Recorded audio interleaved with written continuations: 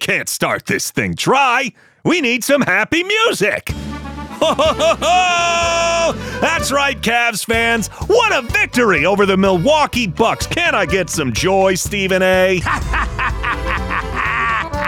I share your feelings. What about the final box score? Anyone seen Chris Middleton? Are you telling me there are still people out there as early as earlier this evening saying that this Cavalier team was not appreciably different from last year? Oh, goddamn. That felt good. Cleveland Cavalier basketball in full swing with the most impressive victory of the season. A 40-point end-to-end ass-kicking of the Milwaukee Bucks. Now, let's get this out of the way right away because I'm not going to dwell on it. I'll acknowledge it. There's no Giannis. That changes a lot of things. And with 2 games on the horizon, I probably shouldn't get out ahead of myself. But I mean, come on. Who are we talking to? I am trying to remove my ribs right now. Today is about joy. Today is about a national platform. Today, a humble, humorous man from a relatively anonymous Midwest college who's shaped like a refrigerator box walked onto the court in Cleveland and hung 33 points on the Milwaukee Bucks, a team once praised for their defense. And in doing so, he shot a blistering 93% from the floor, 13 of 14. He did something historical by his own standards. He made his first 10 shots. He finished 13 of 14 from the floor. Now, it should be no surprise to you that this was George Niang's single best game of his NBA career. And while he didn't deserve that belch being in the middle of a podcast, my inability to be a classy podcaster should remind you that perfection is very difficult to attain. And yet George came just one field goal attempt away from giving us a perfect evening. George made his first 10 shots of the evening without a miss. He did not miss a single shot in the first half, did not miss a single shot in the third quarter, and then, deep into the fourth, George finally missed.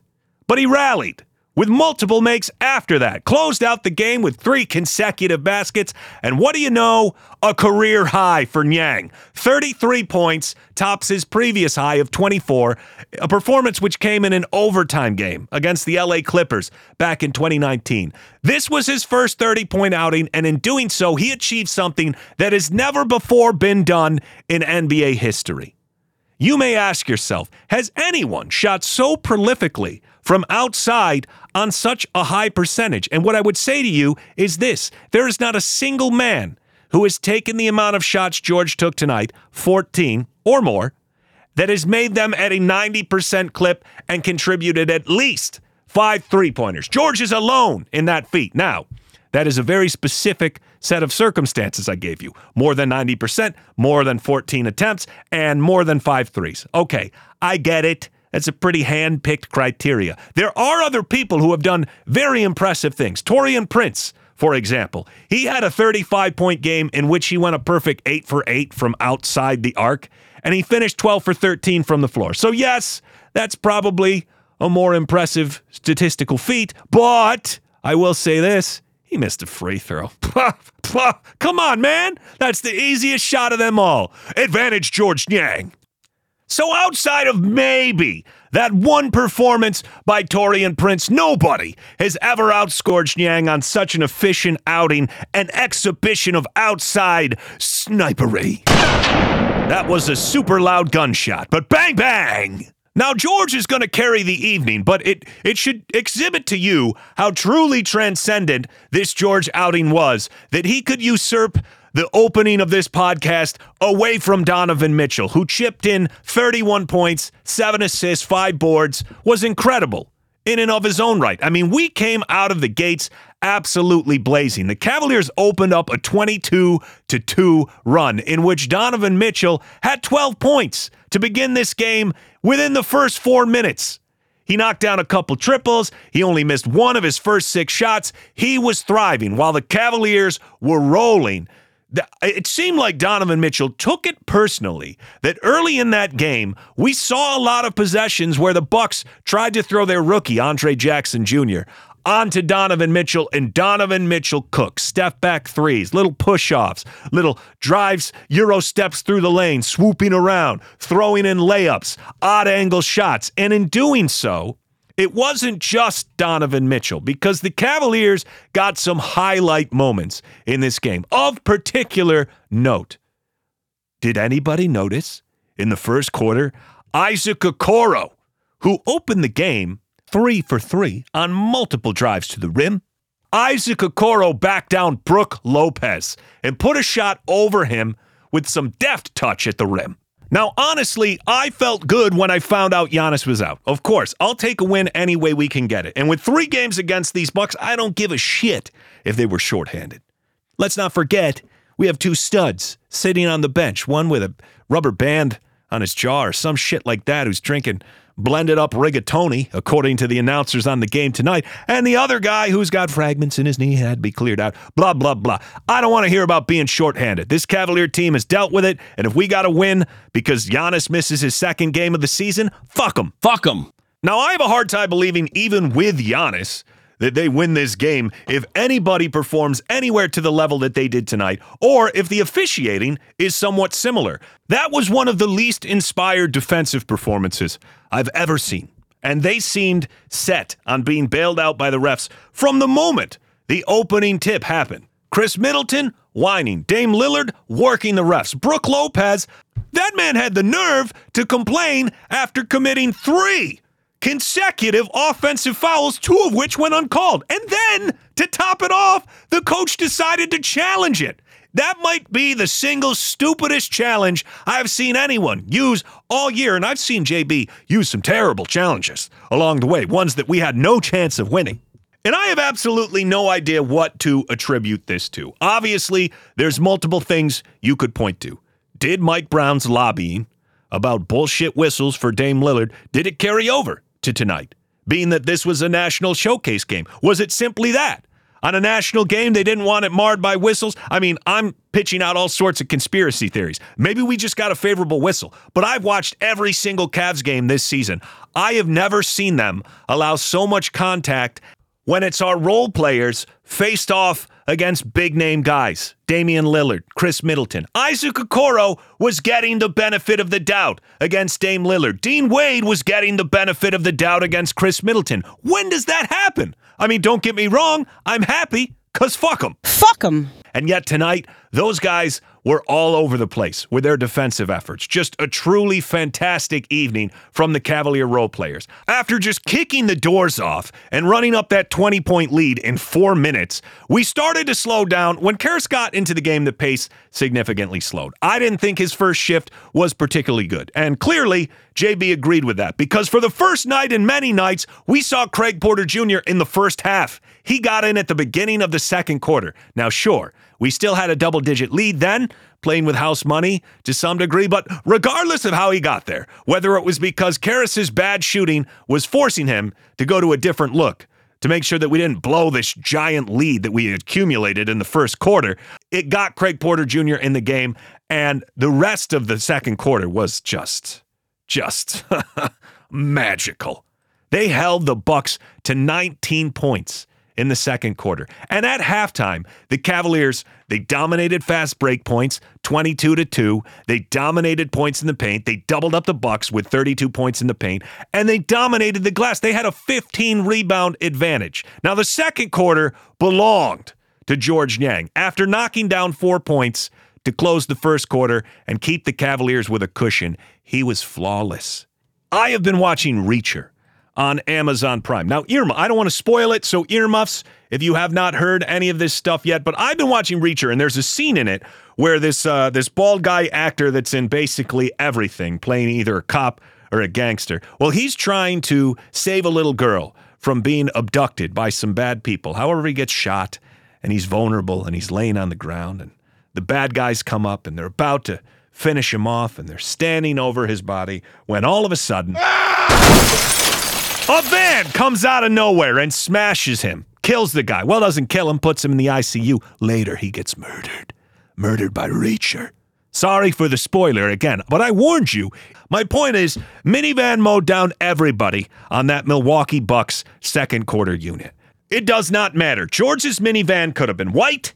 It could have been unmarked. It could have been parked in front of a school. It could smell like candy. You could hear children screaming inside of it. And still, nobody would have stopped it. And it wasn't just three-pointers. Yes, I know what the man's here for. But George has taken a lot of bullets because his efficiency from outside the arc has fallen. And just earlier today, I was in a debate about potential trades, and he came up, and I get why some people are disappointed. But I said then, and I'll say now, we can acknowledge George has some absolute stinkers.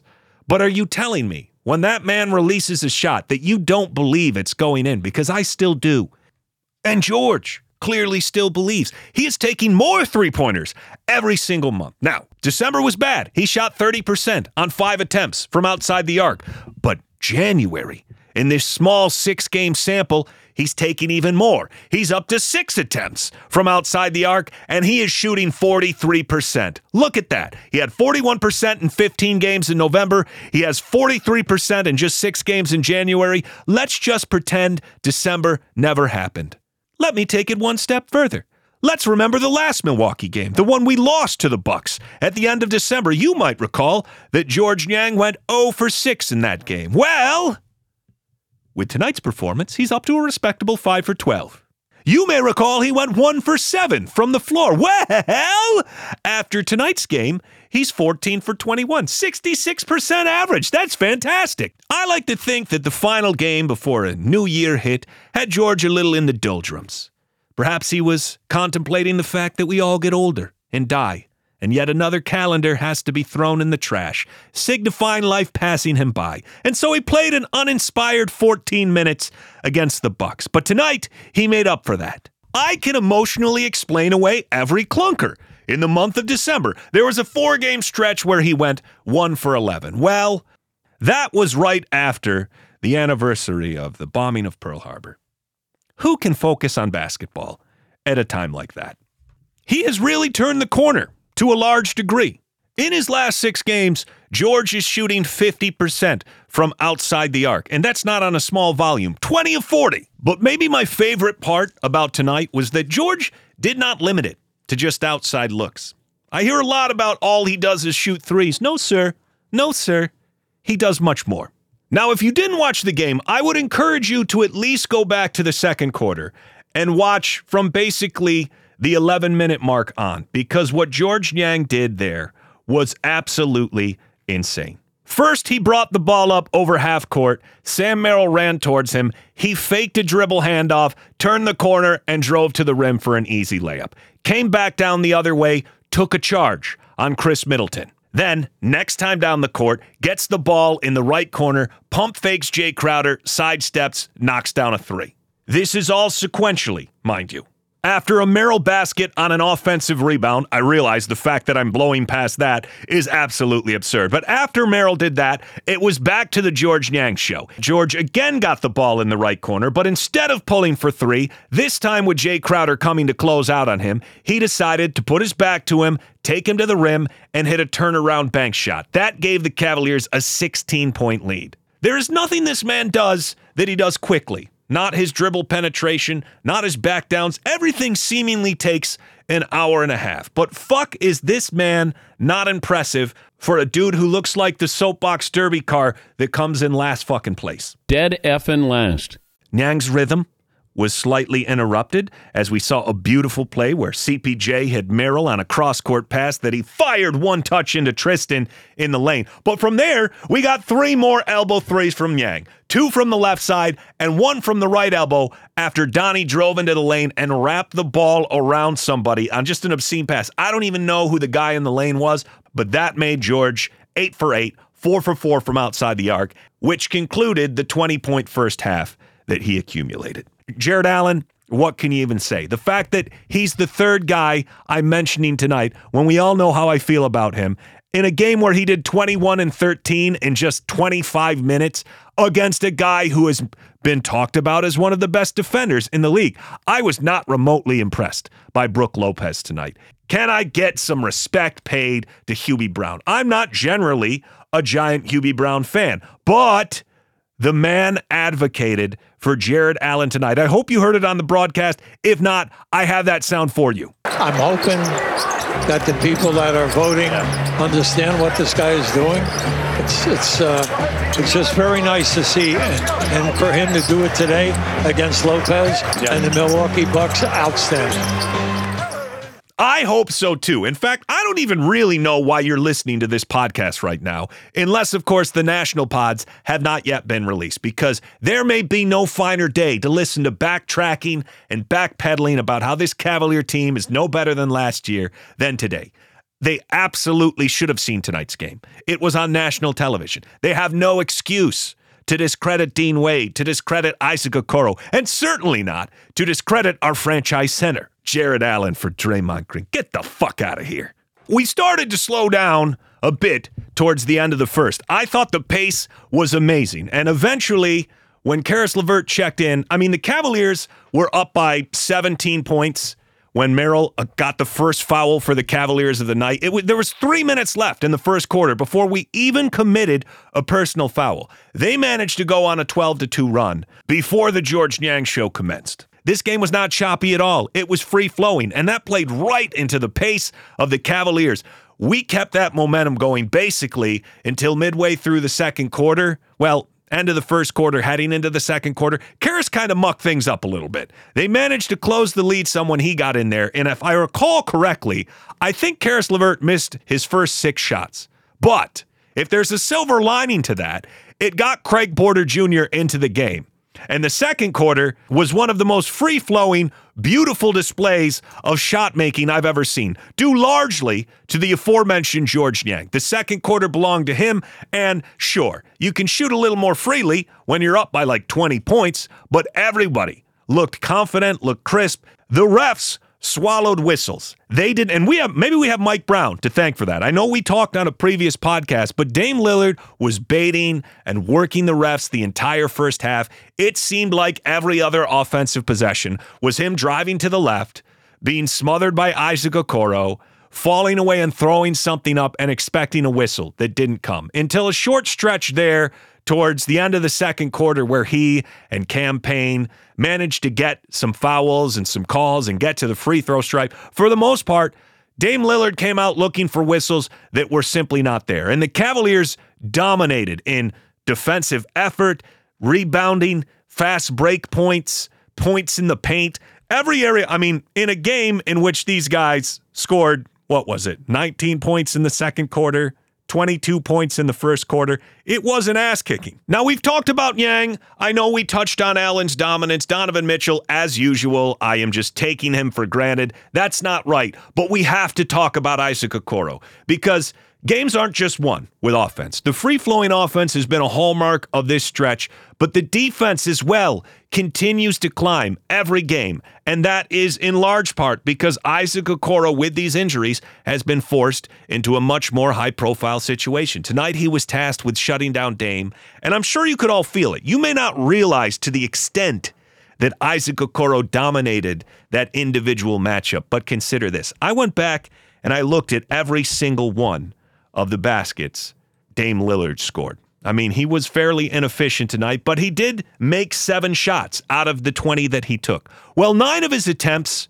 came against Isaac Okoro as his primary defender. Do you know how many of those he converted? 0. That's right. Let's bring it back. 0. 0 shots. He wasn't just 0 for 9.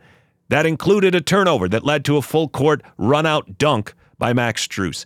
Isaac Okoro did not let Dame Lillard score on him tonight. This was perhaps one of the best individual defensive performances we have ever seen from Isaac Okoro against a truly elite scorer. Now, I've gone 19 minutes in this Fear the Fro podcast, stalling and waiting and clicking refresh repeatedly. I've been avoiding something. It's as if I have a white, unmarked van loaded up with lubed up children and I see a routine police traffic stop up ahead. No more avoiding, though. I can barrel ahead. This victory tonight, brace yourself for it, has made the Cavaliers the 10th best team in the NBA with the 3rd best defense. Now, keep this in mind. Before Evan Mobley went down We were the 8th best defense. We have climbed 5 spots in the absence of one of the best defenders in the entire NBA. And offensively is perhaps even more impressive. Prior to Darius and Evan going down, we were the 25th ranked offense. As of the conclusion of tonight's absolute ass-kicking, we have the 19th best offense. And we have the 10th best net rating. We are climbing on both fronts. And with that, I tell you to soak it in, Cavalier fans, because the Hawks are up next. Now, what you're getting today from me is a 2-part podcast. The tone is going to feel dramatically different. The first is celebrating a team which cannot be beaten and perhaps is the greatest team ever assembled, led by George Niang. Blazing minivan house of fire. But the second half of this podcast is, of course, trying to blow this squad up, because I go back to the audio mailbag and, as it were, we're talking about trades again. So, if you want to just ride high and live on the glory of this victory, I would advise you to stop the podcast. If you want some trade talk, if you want some how could we get better, things aren't good enough talk, well, that will take place after this. And the subject happens to relate to one of the members of the team we're about to face in the Atlanta Hawks. So prepare yourself for a bumpy transition. The kind of bump a man might encounter if he had to quickly whip a van around at a routine traffic stop, and during the middle of that, a child tumbled out and accidentally was struck by an automobile.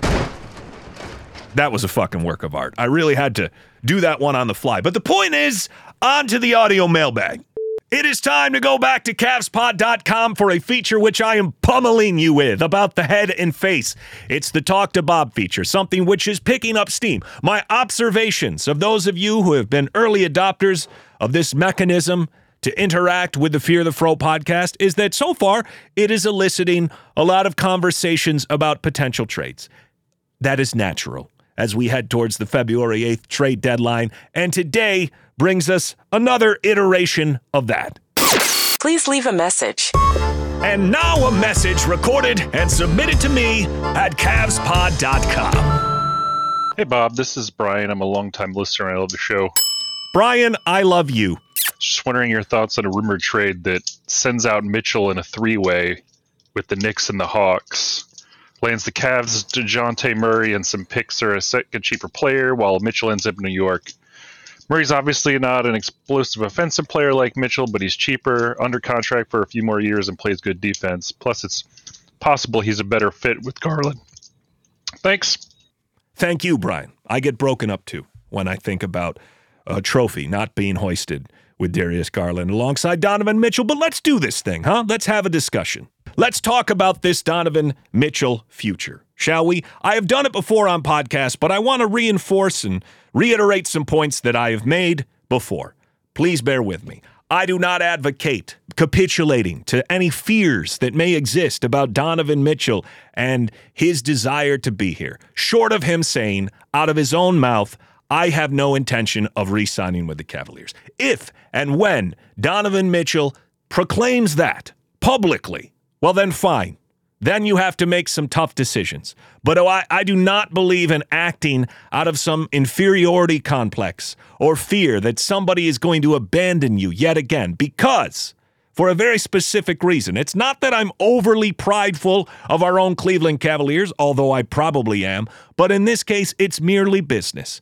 I do not believe there is a situation in which Donovan Mitchell can command around $300 million. I mean, that number will vary depending on his All-NBA status as he heads into his next contract and his accolades. But still, I do not believe that there will be a situation where he can walk into enough open cap space from a team that he truly desires being a part of.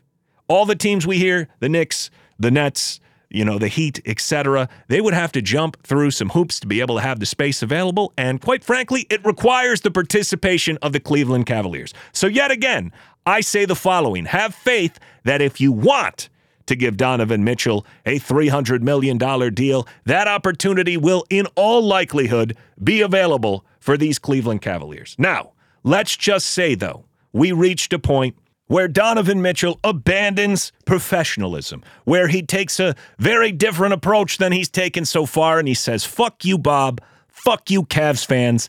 If you were on fire, I wouldn't piss on you to put it out. I'm leaving. well, then we would have to shift, wouldn't we? Fuck him. But since we're talking about Murray, who will very possibly be moved this season, let's pretend that Donnie forces our hand between now and February 8th, okay? There are some things which would be beneficial in a Donovan Mitchell trade which happened to take place now.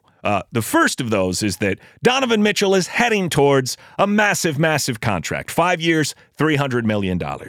If we operate in an environment where we play this out and we say, fuck it, we think we can retain him, and then we reach that summer and he insists, no, I won't come here, well, then we're going to be looking at constructions of sign and trade deals where we have to take back enough salary to match a 5-year, $300+ million contract, something in the neighborhood of $60 million a season. Fortunately, right now, for the next 2 years, Donovan Mitchell's hit to the cap is $33 million this season, $35 million next season. So balancing trades is a little easier if he happens to be moved in this deal that he's currently on. So let's go under that assumption.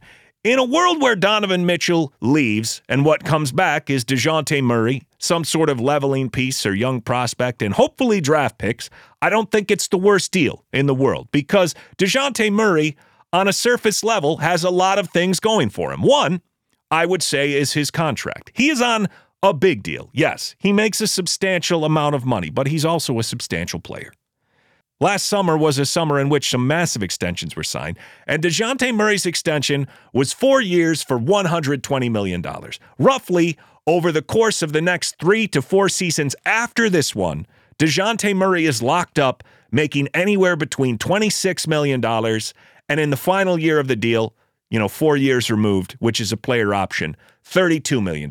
Now, he also has a 15% trade kicker, so you need to factor that in. He would cost slightly more than that. 15% is roughly another $3 million a year. But for the sake of simplifying this analysis, let's just put it this way. Dejounte Murray will be under 4 years of Cavaliers control, or 3 if you're not counting this season, where he makes, on average, $30 million a season. Donovan Mitchell, if we want to retain him, we as Cavs fans need to prepare for the reality that he is going to command anywhere between $50 and $60 million on the cap moving forward. Now, a question all of us individually need to ask ourselves is, are we willing to deal with what comes along with giving Donovan Mitchell and Darius Garland and Evan Mobley that type of money? Are you prepared for the sacrifices that come with that? And can we win in spite of those? The new rules that come with excessive spending in this current CBA make it very difficult to have more than 2 max players. We're going to have 3, in all likelihood, if we keep this core together. The year to specifically consider is after we get past the summer of 2025. Now, let's say we make it to that summer and Donovan does extend. From that point on, we go from being a team right now who's dancing slightly below the luxury tax to a team which will barrel into the second apron in all likelihood. And I'm saying that under the assumption that Evan Mobley is going to be looking at a deal in the mid 200 millions when he extends potentially, unless some of the shine comes off the apple and all of a sudden he goes from a guy who we just chalk it up that, yeah, he's definitely going to be maxed to a guy on a more reasonable deal. But let's assume things go well because we're Cavalier fans. Obviously, we'd hope that would be the case. You have to answer for yourself. If Dejounte Murray can give you 75, 80% of what Donovan Mitchell gives you at 1/2 of the price, is that something you could live with? Theoretically, his age, the multiple years of control, and his archetype all seem like pretty solid fallbacks for what is a disappointing future without Donovan Mitchell in it. Murray is only 26 years old. And the fact that he was known as a defensive player when he was in San Antonio. This was a guy who could block shots, who could ball hawk in passing lanes, and who seemingly could coexist in a backcourt where he's not the primary facilitator. Obviously, he's being forced to do that now with Trae Young, despite them not getting the results that we would be hoping for. I mean, he's 6'5", so he's bigger than the guards we have already. He also is a capable off-ball player. This season, he shot somewhere in the neighborhood of 140 threes in catch-and-shoot situations. Max Strus has shot almost twice that, but that would put him roughly 3rd on this Cavalier roster behind a Max Strus and behind a George Niang. He's a capable three-point shooter from those corners. In those catch-and-shoot situations, he shoots roughly 38%, 39%. So it's not that Dejounte Murray doesn't have the ability to play off-ball and on. I certainly think he does. And I think it's safe to say that he definitely would put us in a situation where it would put the ball back in the hands of Darius Garland more than we currently do with Donovan Mitchell as the other guard back there. So I think that could be beneficial. Now, there would absolutely be a benefit contractually, and this is something that I didn't really dive into on the last podcast, but even though I assume most of you know this, I do want to reinforce it for those of you who are just more casual Cavs fans.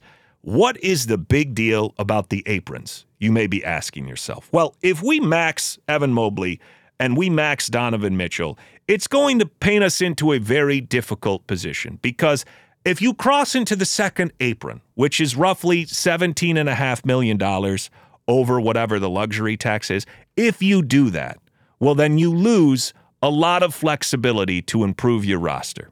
Specifically, one of the things that you no longer have access to is the taxpayer mid-level exception. That's not a life-changing exception. It's roughly $5 million. But for this Cavalier team specifically, they have already blown up their draft capital in acquiring Donovan Mitchell. They are not able to get better as a team through the draft, barring some of the magic that we've seen Kobe Altman pull off, the undrafted free agents, guys like Dean Wade and then Craig Porter Jr. Those have been huge finds, some second-round magic and Amani Bates. I'm not saying it's impossible, but it's certainly more difficult when you no longer have access to the taxpayer mid-level exception. Another thing, you can't include cash in a trade. Buying a second-round pick, that's off the table. As the NBA heads towards an NBA draft where they do it on 2 separate days, there'll be more and more deals in the second round because teams will have longer to negotiate. This one is particularly scary.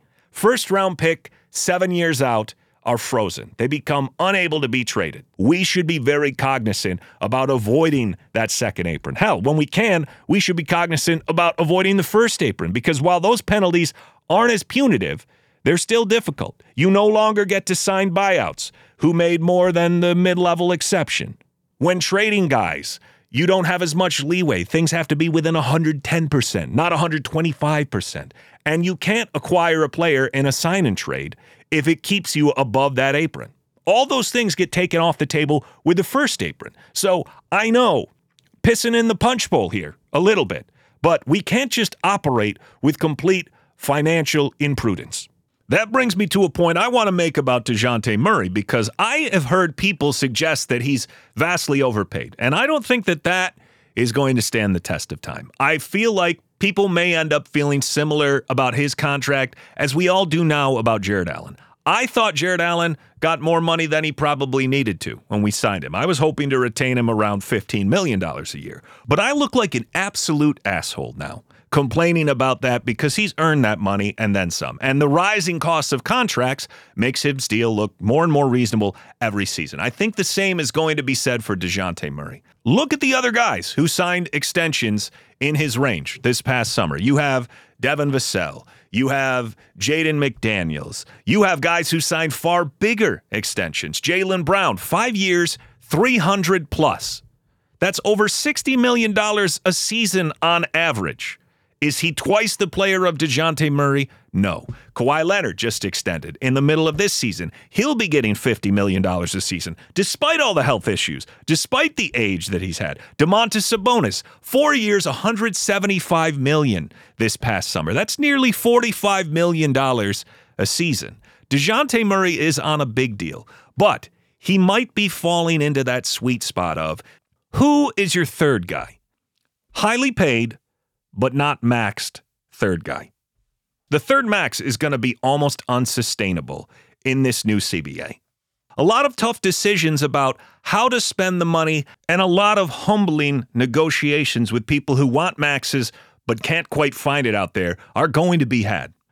With Dejounte, the tough negotiations have already happened. Atlanta did that work for us in this hypothetical.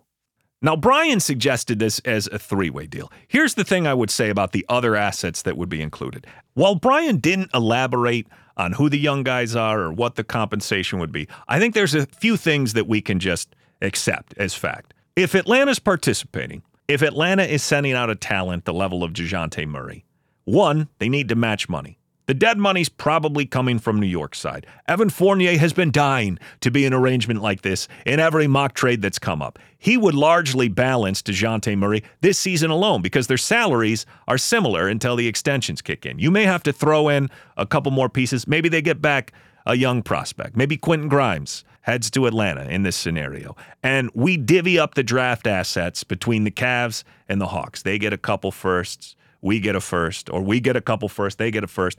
All those things that the Knicks held on to in the OG trade could potentially come into play here. I don't want to get fixated on that. What I would say is that I think in a scenario where we deal Donovan Mitchell and we get back a Dejounte Murray, I'd be more accepting of the idea that we're not going to get some huge haul of draft assets and young prospects. There's going to be compromises on all those fronts. If we're able to salvage a return that brings us a former All-Star in his prime, along with just a draft asset, a young prospect, I could talk myself into feeling okay. What we gave up for Donovan Mitchell, those returns are probably a thing of the past. It is so risky, and we're seeing teams all over the league suffering the consequences of this. The Nets dump all sorts of things for Harden. That blows up almost instantaneously. The Suns have traded virtually everything, and this core still may not quite get them there. There's us, and this is depressing to say, but we executed this trade prior to this new CBA, and this new CBA took a big fat shit over the idea that you could just keep spending if you believed in your core. It's very difficult to do so.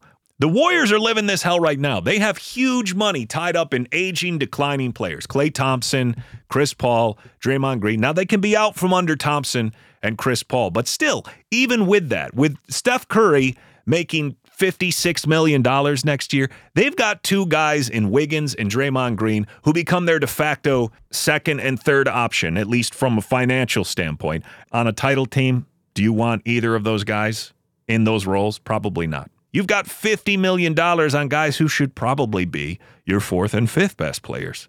And even letting Klay and CP3 walk, they're right at the salary cap. And while I'm on the subject of fourth and fifth options on a team making way too much money, please stop it. If you're somebody who has suggested DeAndre Hunter, stop it. If you're somebody who said, we should get Andrew Wiggins, let's move Karis LeVert, a better, cheaper player, for a guy who's having the worst year of his NBA career. Hey, what should we send out to get Bruce Brown? Nothing. Fuck him. The Cavaliers are not bringing in a guy making $20 million a season to be, what, the fifth through seventh player on the roster? This is exactly why the Hawks are literally offering up everyone in trades, because they have done stupid thing after stupid thing. Capella, over $20 million. DeAndre Hunter, over $20 million. Oh, you're on our roster? Here, let me throw far too much money at you. That's the type of decisions that take a team from an Eastern Conference Finals, where they have young, promising players, into a rebuild in the span of a couple of seasons. There's a reason why those guys are the guys in rumors, because they come with a serious red flag. The Pacers gave Bruce Brown because they were under the cap and they needed to move that money forward. Bruce Brown was a placeholder. You know what it feels like?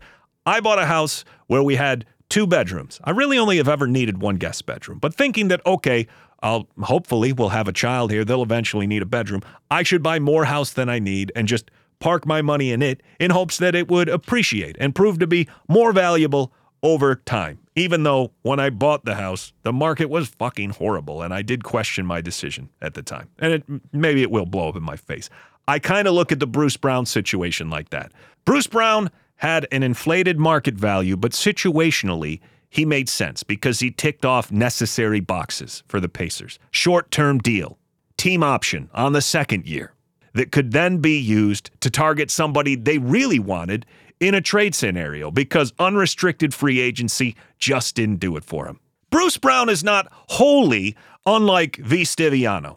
Donald Sterling's mistress in this situation. Now, she can go out to the world and tell everyone that she's a successful businesswoman. And yes, an 80-year-old billionaire would turn to a 20-something-year-old for advice on how to lead his life. Do you remember when people questioned her about why she recorded his phone conversations and she said she was his archivist and that she would play tapes back to him because he forgot what he'd said? Did anybody believe that? It's bullshit. And listen, I'm not shaming sex workers. Use what you have available to you, okay? But she was a sex worker. Hell, I'd be a sex worker. If you got me $22 million and you said, listen, I'll act like I respect you and want you in public, but at the end of the day, you may have to suck it. Well, sign me up because I say, do it. Bruce Brown didn't even last a year there because he knew, and they knew, why they were willing to pay him $22 million.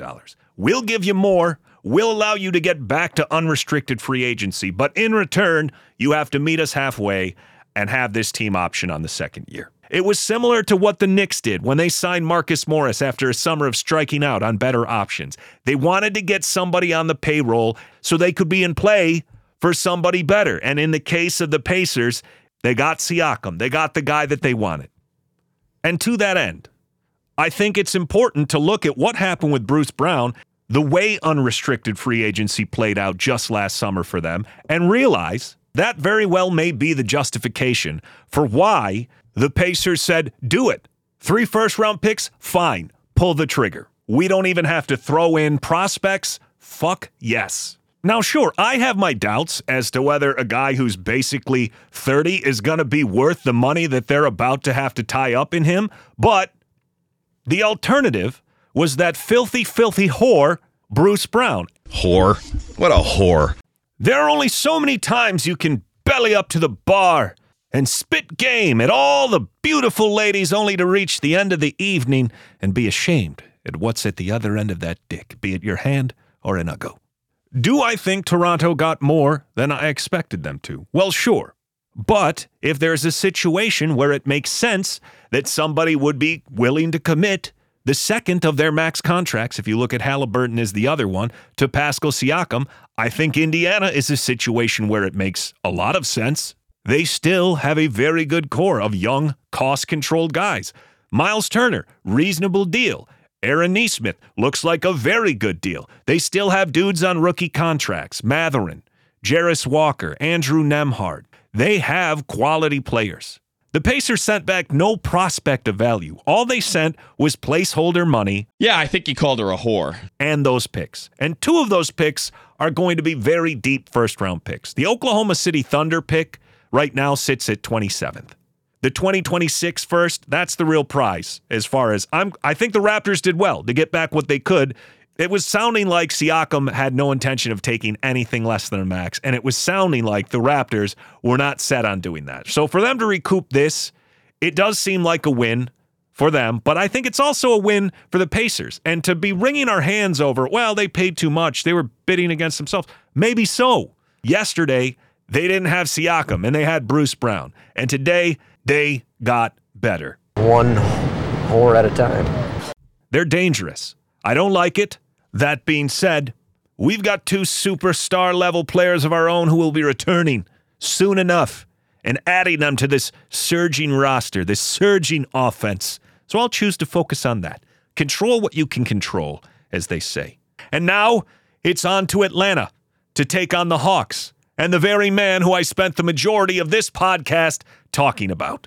Thank you to everybody who has listened to the Fear the Fro podcast. And thank you, Brian. I appreciate your question, and I have a question for you. Don't you find, seriously, though, that Korean whores are better than, say, a Thai whore? Kidding, that's not a question, but you don't have to answer that, Brian. You're not the one on trial here. You didn't ask to be asked questions. I did. Did they ask if his mom's a prostitute? Don't get in the mud with me, okay? I just have an obscene amount of whore sound bites for some reason. I'm a trash person. I appreciate you taking the time to go to CavsPod.com. I also want to thank each and every one of you who have left reviews and ratings, be it on Spotify or on Apple. We're going to hit 100 at some point in this season, maybe even before the All-Star break, depending on how many of you I haven't already saturated with this message. So, I'm Bob Schmidt. This is the Fear the Fro podcast. Bring on the Atlanta Hawks. Okay, that's enough. Stop it! This has been another Fear the Fro. It's over. Podcast. That was pathetic. If you enjoyed what you heard today, Put it on the highlight reel. please consider subscribing. Check out FroPod.com for more Cavaliers and NBA coverage. That's what's on display here.